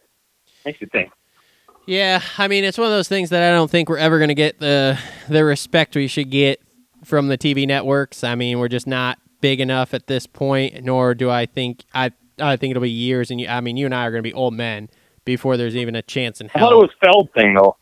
I didn't see that as an AMA or No. My understanding from what I'm hearing through other podcasts, which everyone knows the other podcasts I listen to, is that this kind of stuff is what comes directly down from NBC. Like having Rutledge on there, that is a direct NBC thing. So because of NASCAR. Yes. But I agree with you too of like the dumbing it down kind of is counterintuitive because I mean, let's face it, if I go and watch football, they don't dumb football talk down for me, even though it's like I may not know exactly what the fuck you're talking about because I'm like, I know sports, but I'm not that great with sports. I know enough about sports because I was into them when I was a kid, but it's like, they don't dumb down football. They don't dumb down hockey. They talk as an expert, as a pro, like you said, in a professional way. So it is kind of stupid of like, well, you dumb this down. Now, granted, I think there is a little bit because, for example, like the pit board thing, okay? So most major motorsports he now... went like good job with some smiley faces and shit. Fuck you. If you're riding by and some clown puts a smiley face on your pit board, even if he's a girlfriend, but it wasn't, if it was just some clown putting good job on there, that's not what the fucking fans at home need to see because that's not what you write on the pit board. Yeah. But when I watched it, I couldn't believe it because like you can't. If you want to show the fans at home what's happening, show them what's actually happening. Yep, they needed to get more technical with it about kind of like Daniel Blair did in the main, where he was talking about what goes on the pit boards for the different people. Like I like the piece that they did with Rutledge about the pit boards because, like I said, if you're a new fan or you're someone who's just casual about it, most major motorsports at this point they have in-helmet communication. So being with the technology we have for 2021, you would probably assume, well, these guys have in-helmet communication. You wouldn't assume that, oh, hey, we still have 1970s whiteboard fucking status as far as like how we communicate with the riders, So, I mean, I think it's good that they... Bring us up. What's up? Let's revisit this helmet mic, whatever you want to call that. Let's revisit that with the guests next week because after this next race this weekend. Okay. Because it's a real hot topic for our sport as a whole right now, let alone for TV and broadcast. It's a real hot topic. And I'd like to hear what Mr. Moran and some of the other guys have to say that are seasoned racers. Yeah. So, okay, cool, man. Well, anything else you want to talk about with the race here? We've been going for an hour and a half now, which I know is a shorter show than what we would normally do, but at the same time, doing these 3 shows in a week here, it's like I don't have as much time during the middle of the week here, so... I think it's a pretty good show. So let me ask you this. So they're coming into Dallas 3. We're expecting a pretty similar track, right? They don't change too much of the layout. They change the direction of some of the lanes, but a lot of the general shape is similar. They just change it up a little bit. What are your predictions for this coming race? Honestly, I think Webb's going to win it again. With that being said, you do? Tomac... You think he's going 3-peat? Yeah. With that being said, I think Tomac is definitely going to be right on his ass, and it would not... Like, my jaw's not going to hit the floor if Tomac wins. But I definitely think it's one of those 2 wins, the 450 class. Now, as far as the 250 class goes, I don't know. Yeah, your 2-horse race. I remember hearing about that. Yeah, well, the 250 class, it wouldn't... it honestly wouldn't surprise me to see Hunter Lawrence win another one. Because I think he's one of those guys that now that, like, the ball is rolling for him, I think it's only going to gain momentum here. Oh, yeah, buddy. And were you at the designations at Redbud? I'm yeah. kind of faded them. I remember from that weekend. That's now, a surprise. you happened to witness what I did when Hunter Lawrence went out and said, big fuck you to everybody else from the whole world and was whooping on everybody. Yes. I'm expecting that same Hunter Lawrence to return. Maybe not tomorrow, maybe not Saturday, maybe not till outdoors for all we know, but I'm expecting that same rider to emerge. Yeah. And then we got a real problem on our hands because there's a 1-2 punch of Lawrence boys that are coming for you. Yeah, and the thing with Hunter, I think he has more maturity level and we'll say like race savvy to be able to be more consistent with his races at this point. Jet is a fucking phenom, okay? I don't think any of us are going to argue that Jet is a fucking phenom, but Jet is also... You got a crush on him, and we get that. Yeah, but he's also a 17-year-old kid. Like, I'm realistic enough to go, he's a 17-year-old kid, which is why it doesn't surprise me that he wins a race, fucking doesn't finish a race because he knocks himself out. Wins a race, doesn't finish. Wins a race, doesn't finish. Like, that doesn't surprise me at all. He's got a ton of years left in this sport. He's going to, I mean... You look at the jump he made from last year to this year. I mean, last year he almost won a damn race, which was a lot of skill, but also a lot of luck on that race. And then as we all saw at the end, you know, it was rookie kid, whatever, you know, knocks himself out, fucking just destroys his collarbone, whatever. Then you come into this year and you see him and it's like the first round, fucking nerves like that. I'm gonna crack that up to nerves there at the first round in Houston, and then comes out the second round and just dominates, leads wire to wire, and then you know has these miscues here and there, which again just sophomore year kid. You know, I mean, like I said, we all I think forget that he is 17 years old. Like he is such a kid, man. So he can't even go watch any adult movies right now. No. So I think there's plenty more to come from him. But like I said, I think Hunter has that maturity level, and like I said, as the ball starts to roll downhill here for him, and he gets it rolling, which with picking up that win he has. I mean, we've kind of saw this building. He was like fourth the first round or whatever, and he's been slowly building, been on the box, been second place, and then boom, rattles off this win the other night, and now it's like. Now he's got the confidence that he can go out, he can race Supercross with these guys, and he can actually beat and he has them. No pressure, too. Yeah. Oh, yeah, that's the other thing. He has zero pressure. He may be the only Honda rider in the HRC truck for the 250s on this coast, but there's no pressure on him, man, because all the eyes are on Jet. Everybody's worried about what Jet's doing for that Honda team. No one's worried about Hunter. Well, that's comparing those two, but just for him as an individual, if I'm Hunter Lawrence in this year, when I came to America, everybody expected me to clean up and even to shut the door behind me because nobody else is going to win. Yep. And then he had some issues and hasn't been himself, so let's just say. And then now he's coming back to his own, just won a race, and nobody has shit to say about him. I mean, as a matter of fact, this show 2 weeks ago or a week ago, whatever it was, 2 rounds ago, nobody even thought besides maybe somebody else, nobody else thought that he was even going to be a contender for wins. And now all of a sudden, he's got a little bit of a ball rolling, and we know that he can be a performer with no pressure on him even. Yep. He definitely. Yeah, I think there's big things coming from him, and it won't surprise. Again, this is like with everything with me. I know just enough to be dangerous, and it's like I know enough that this kid, it won't surprise me. Like my jaw's not going to hit the floor if all of a sudden this kid dominates. You know, like just podium. And wins the rest of the way out, and then by the time you get to the end, it's like, oh, him, Cooper, McAdoo are all within 5 points of each other. Like, oh, it's not a 2-horse race anymore. All of a sudden. Like would not surprise me at all. Well, let's not get too ahead of ourselves because we get a little ahead of ourselves sometimes here. You know, we start making calls about things, and then all of a sudden, something goes crazy in the next race. But again, too, this season, let's get a little ahead of ourselves on something else because I find that Justin Cooper, who is, the guy to beat, let's just say. Yep. I think that he's fragile. And we have the same last name for the fans at home. We have the same last name. I have a little bit of skin in the game. We're not related whatsoever, but, he's got the same name as me, so I got to say, fuck yeah, let's go, dude. Well, for what it's worth, he looks fragile out there.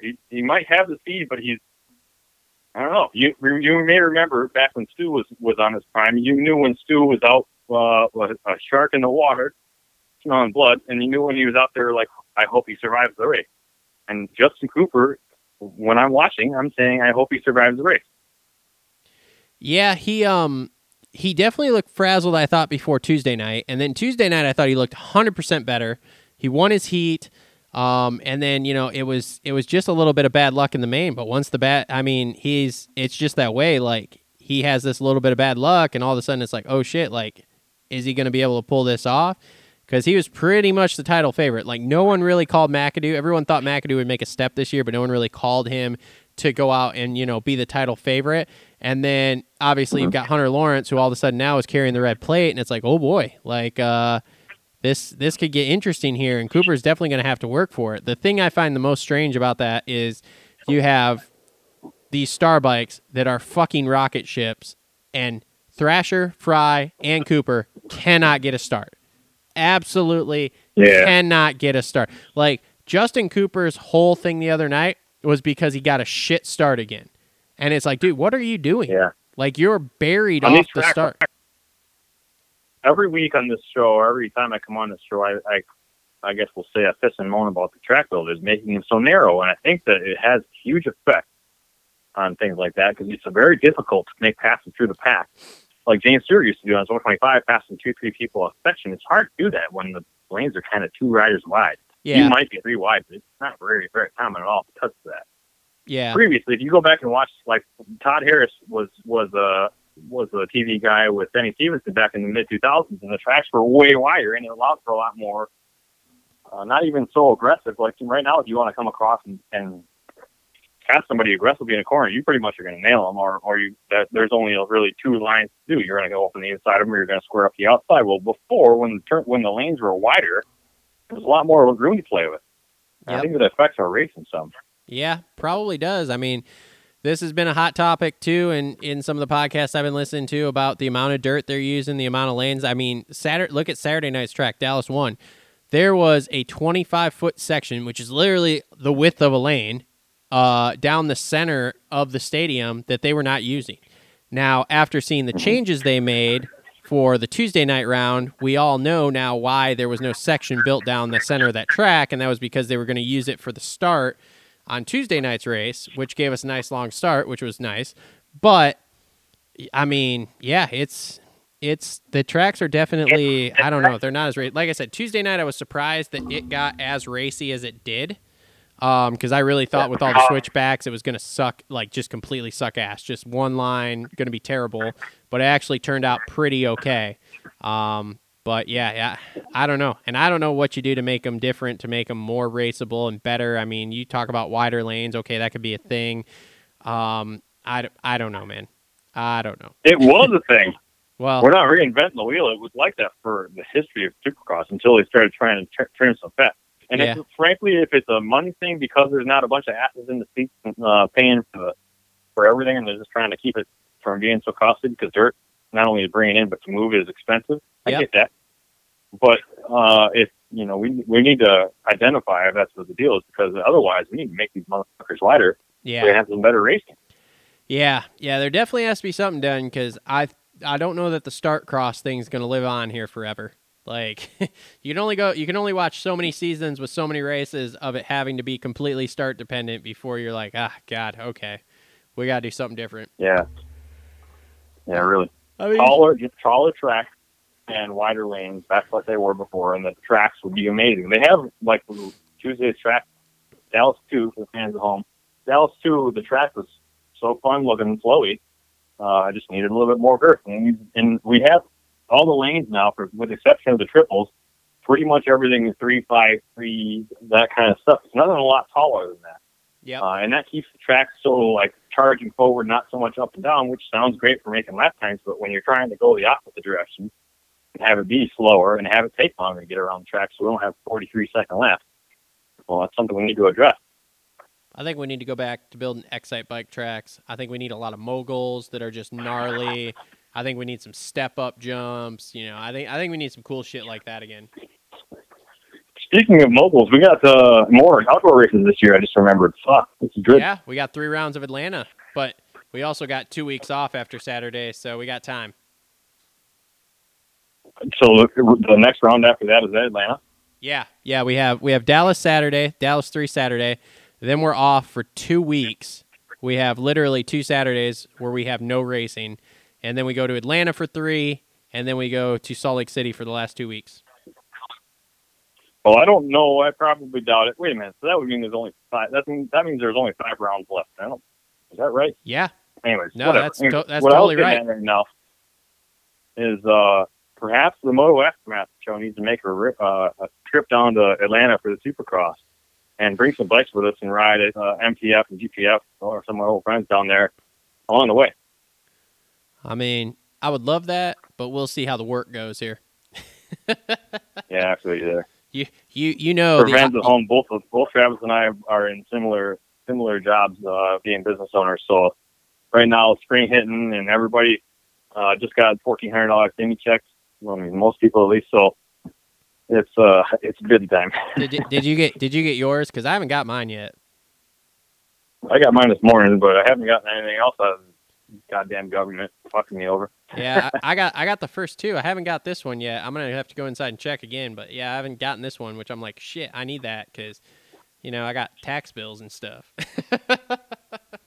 Yeah, that's one thing. I'm trying in the next 7 weeks. I'm trying to both move where I live, and I'm trying to expand into a bigger shop space, as you're aware of. And I'm sure it would be a lot easier if the Small Business Administration of our United States government would work along with me instead of not.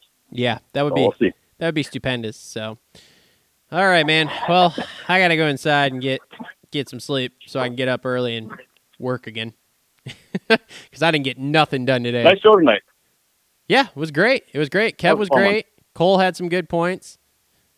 I got to do what he's doing as soon as all my stuff shows up, which hopefully will be soon. So, like I said, I should have my plastics and my seat cover here. So that'll be helpful. Get that rolling. Are you putting it on yourself? Yeah. Yeah, I'm trying I to wouldn't have you work for my bicycle. Why? I don't know. I'm just saying. Dude, we might have to bring the extras in. Dude, I've been building bikes since I was 18, man. I went to school to be a mechanic. Did you? Yeah.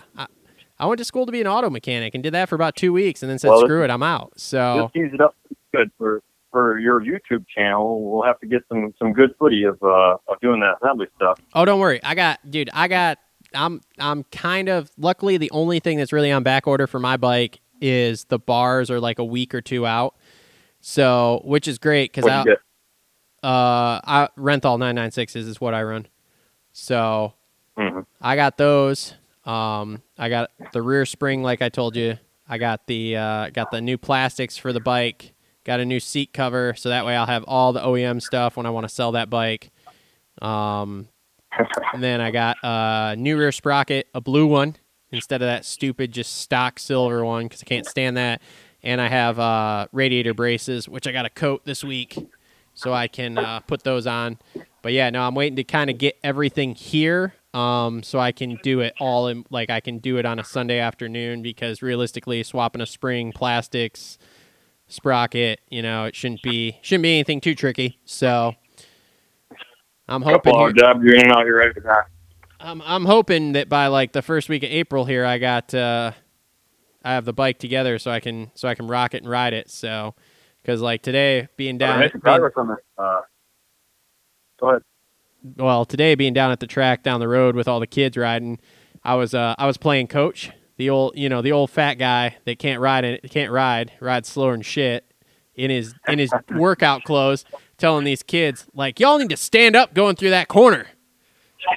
And then they're like, we can't do that. And I'm like, what do you mean you can't do that? And then I go out and look, and mind you, they cut in this new section at the track at the end of the street, right? Because I don't know if you've seen it, but it's like a little track that was like for 50s, and then they've been slowly building the jumps up as the kids been getting older. So now it's got some pretty decent, okay jumps on it, but it's still like a flat track in a field. But they had a whole nother section of field that we haven't been using because it was basically flooded all the time.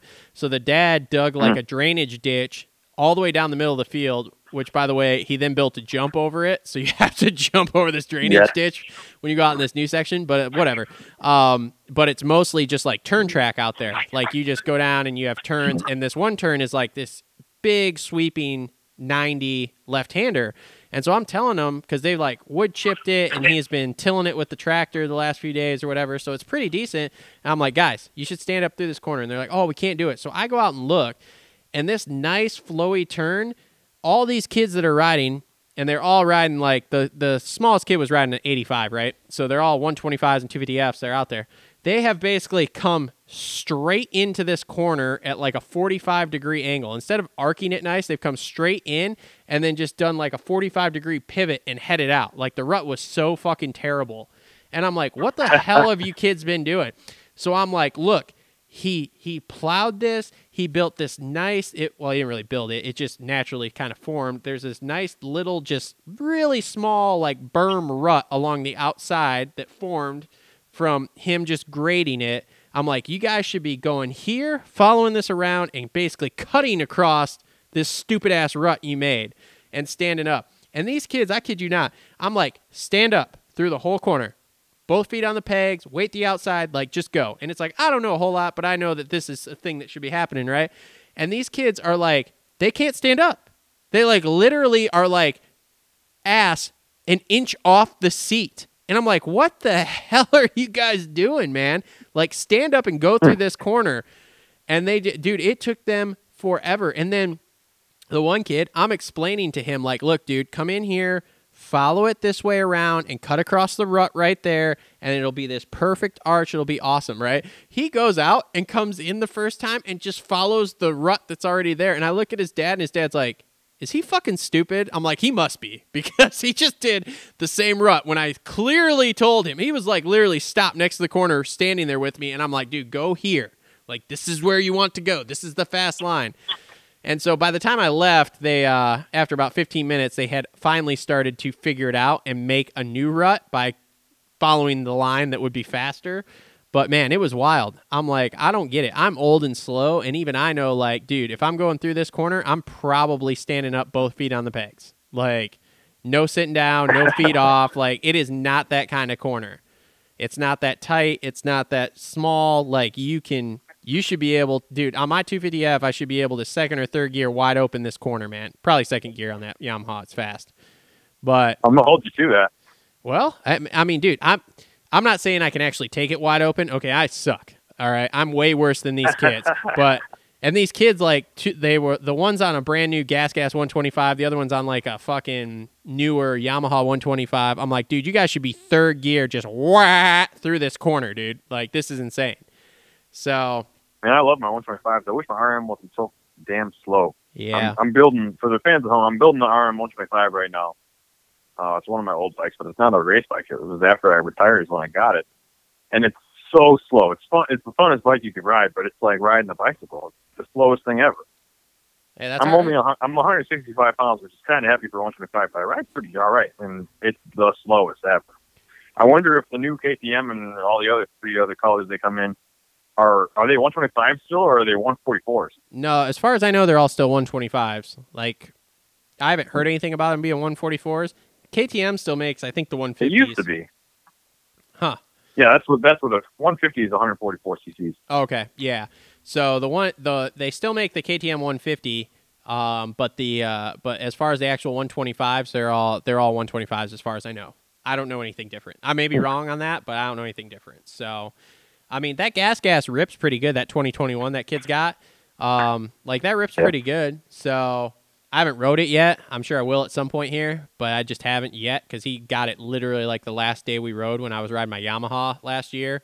So, but yeah, but it was wild. But I am excited to have like an actual, I mean, because it's probably like an acre or two worth of space they have, and they just have a few turns out there. So I'm pretty pumped to actually get to, work some turns. I think that's going to be fun. I'm going to have to come out there and bring my 110 with me. Yeah. I mean, dude, like I said, it's a good time. So, but we will do the bike build. I went the bare minimum of what I could bring myself to do right now just to get it so that I could, ride it and like not feel bad. I couldn't bring myself to ride it with the brand new plastics on it, like the OEM ones, because I'm like, dude, when I go to sell this at some point, if I go to sell it, like, or even if I don't sell it, like, let's just say I keep it forever because it's like the first brand new bike I've ever bought, like, I want to be able to put it back to all stock and be like, yep, see that, guys? That was the first bike I had. See how it looks brand fucking new? That's right. So, we're changing the look up, though. It's different color. It's not going to be blue. What are you doing? You'll have to wait and see. You're going to go like gray and white and shit? You'll have to wait and see. All right, fair enough. I'll tell you off the air. I'm not going to tell you on the air. I want it to be a surprise for the fans. Probably bright pink for the fans at home. It's probably bright pink for zebra seat. That's the kid's bike. Hey, how's that going, by the way? Well, I'm super happy I don't have to also build hers this year because I have a PW guy. So he's supposed to be back in town today or tomorrow. So hopefully by this weekend I'll have that bike to him, and I'm sure that'll take him like 3 fucking days if he has the parts to make happen. So that bike hopefully for the fans at home. Huh? Give him a shout out for the fans at home. Oh, it's Scott over at ProFlow Racing. Look them up on Instagram. ProFlow Racing. It's Pro and then Flow without a W. It's just FLO. He builds national caliber PW50s. So if you have a PW rider, even if you don't need a national caliber bike, let's just say you want to refresh, you want to buy some upgraded PW parts, he is the guy to go to for that. I do all the coding on their frames and stuff for their builds, frames, wheels, that kind of stuff. So if you do get a bike from him, it's crazy how fast they make them. 4 horse. That he takes that thing from 2 to 4 horse, dude. Fucking wild. So makes it dirt track is a real big thing on this side of the state. So like a lot of the dirt track riders that I know, the pros now, their first bike was a super modded out PW. Sick. A whole bunch of them actually, and it's kind of funny to think about that. Yeah. Yep.